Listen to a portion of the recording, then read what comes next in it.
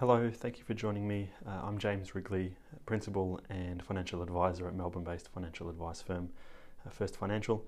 In today's episode of the podcast is the audio from a few of my videos regarding home ownership, mortgages, trying to not overdo it in terms of a mortgage, and the last piece introducing you to a topic I discussed where I've called Saving More Tomorrow. Hope you enjoy. Thanks.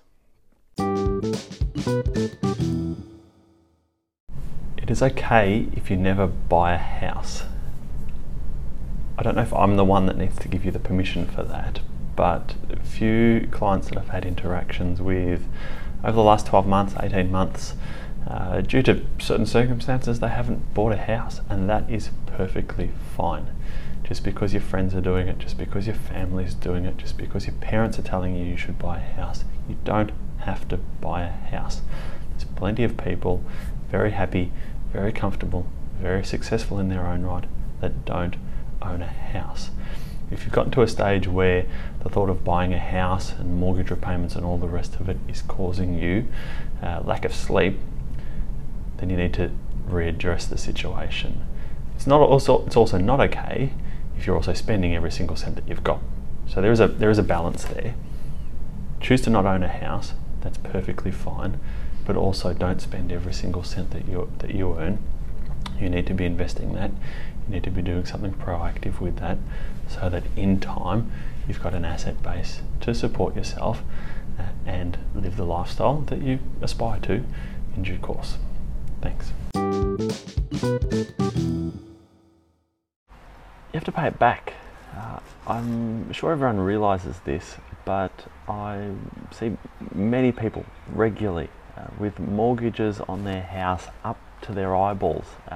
They come in saying, money's tight, we're just getting by, we're making minimum loan repayments. Just because the bank will lend you the money doesn't mean you need to borrow it or you should borrow it.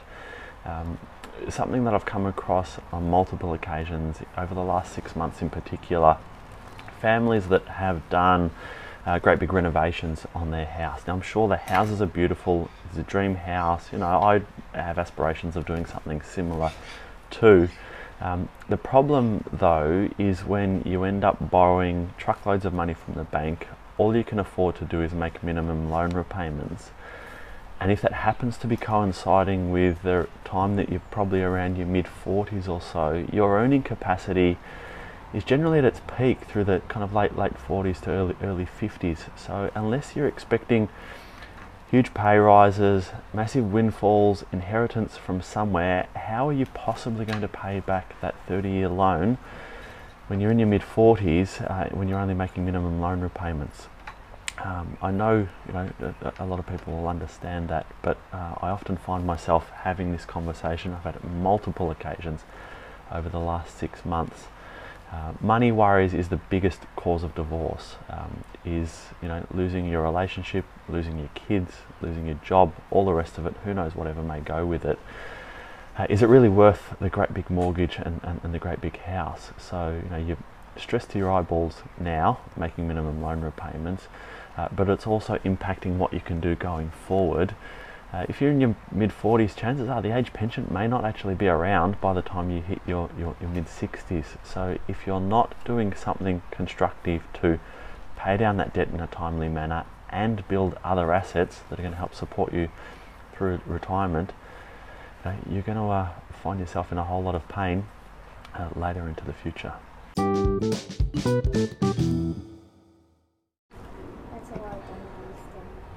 So when Mummy and Daddy bought this house, we had some money, and then you borrow the rest of the money from the bank.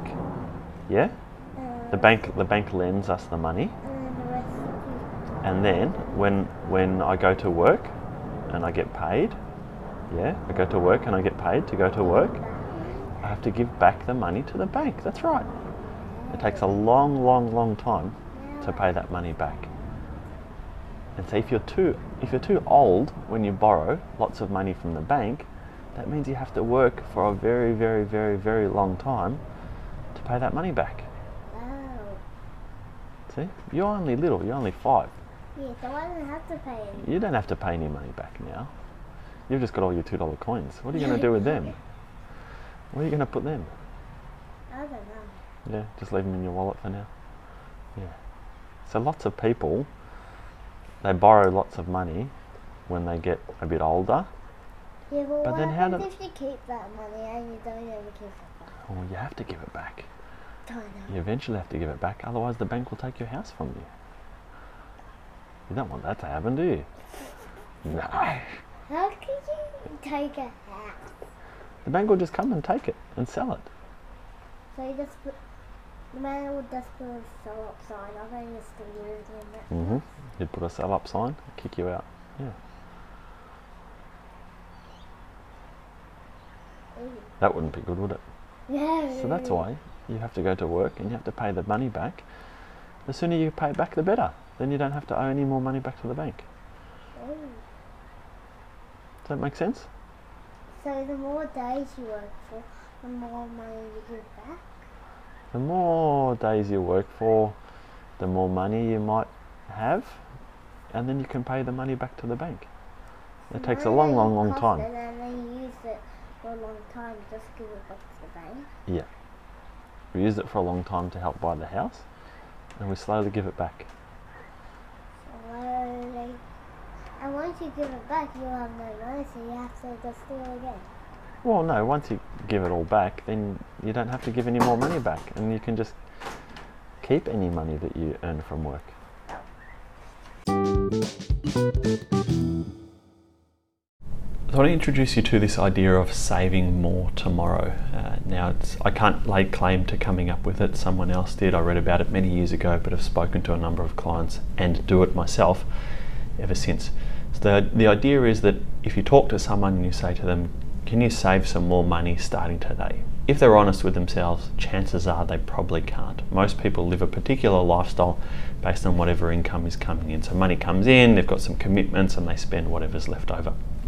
This idea of saving more tomorrow is the notion that as you get pay rises, as you get promotions, and I thought this time of year was quite appropriate for sharing this video. I see many people that I'm connected with on LinkedIn are getting promoted. They're becoming partners of law firms, accounting firms, moving different jobs.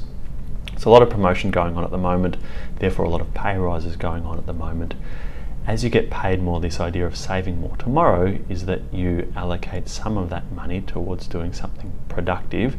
So instead of having that increased paycheck just fall into your bank account, before you get it all, you allocate some of it off to doing something else. Maybe that's increasing your super contributions. So start with $50 a month, and then as you get another pay rise, make that $100 a month, and as you get another pay rise, make that $150 a month. Before you know it, this starts to snowball, and you'll be up to a few $100s a month that your salary is sacrificing to super. You're none the wiser. There's always more money coming into your bank account as you're getting pay rises. Fast forward 10, 15 years and that will make an astronomical difference to your super balance. The same thing's applicable with home loans at the moment. So we're going through a cycle where interest rates are dropping. Now, if your home loan is more than 3.5% interest at the moment, you're out of the money. You need to talk to your bank, talk to a mortgage broker, get that loan rate reduced. I'm going through that process at the moment. My interest rate is out of the money. There are much cheaper interest rates. I'm moving to one of those at the moment, and it'll save me something like $2,000 a year in interest. Now, if I just leave my loan repayments exactly the same as they are today, when I move to a lower interest rate, I'll continue to pay off that home loan, but you get this same snowballing effect. So this saving more tomorrow, I haven't actually had to go and earn any more money. I've just saved on the interest expense, but I keep making those same repayments in. Same repayments in, pays down the principal quicker, reduces the interest balance, therefore pays down the interest quicker. So it pays down the principal quicker, and you get this snowball again gathering momentum. So the idea is save more tomorrow. I think that most people can commit to doing something like that, and if you do it now, if you're one of those lucky people that's getting a pay rise, getting a promotion, whatever else it might be, before that first paycheck comes in, put in place some structure to save more tomorrow. You'll have a little bit extra in your paycheck for the month or for the fortnight, but you'll also be doing something productive with that increased with that increased pay rise. So hopefully this is useful to you. Thanks for watching, and we'll talk again soon. Thanks. Bye.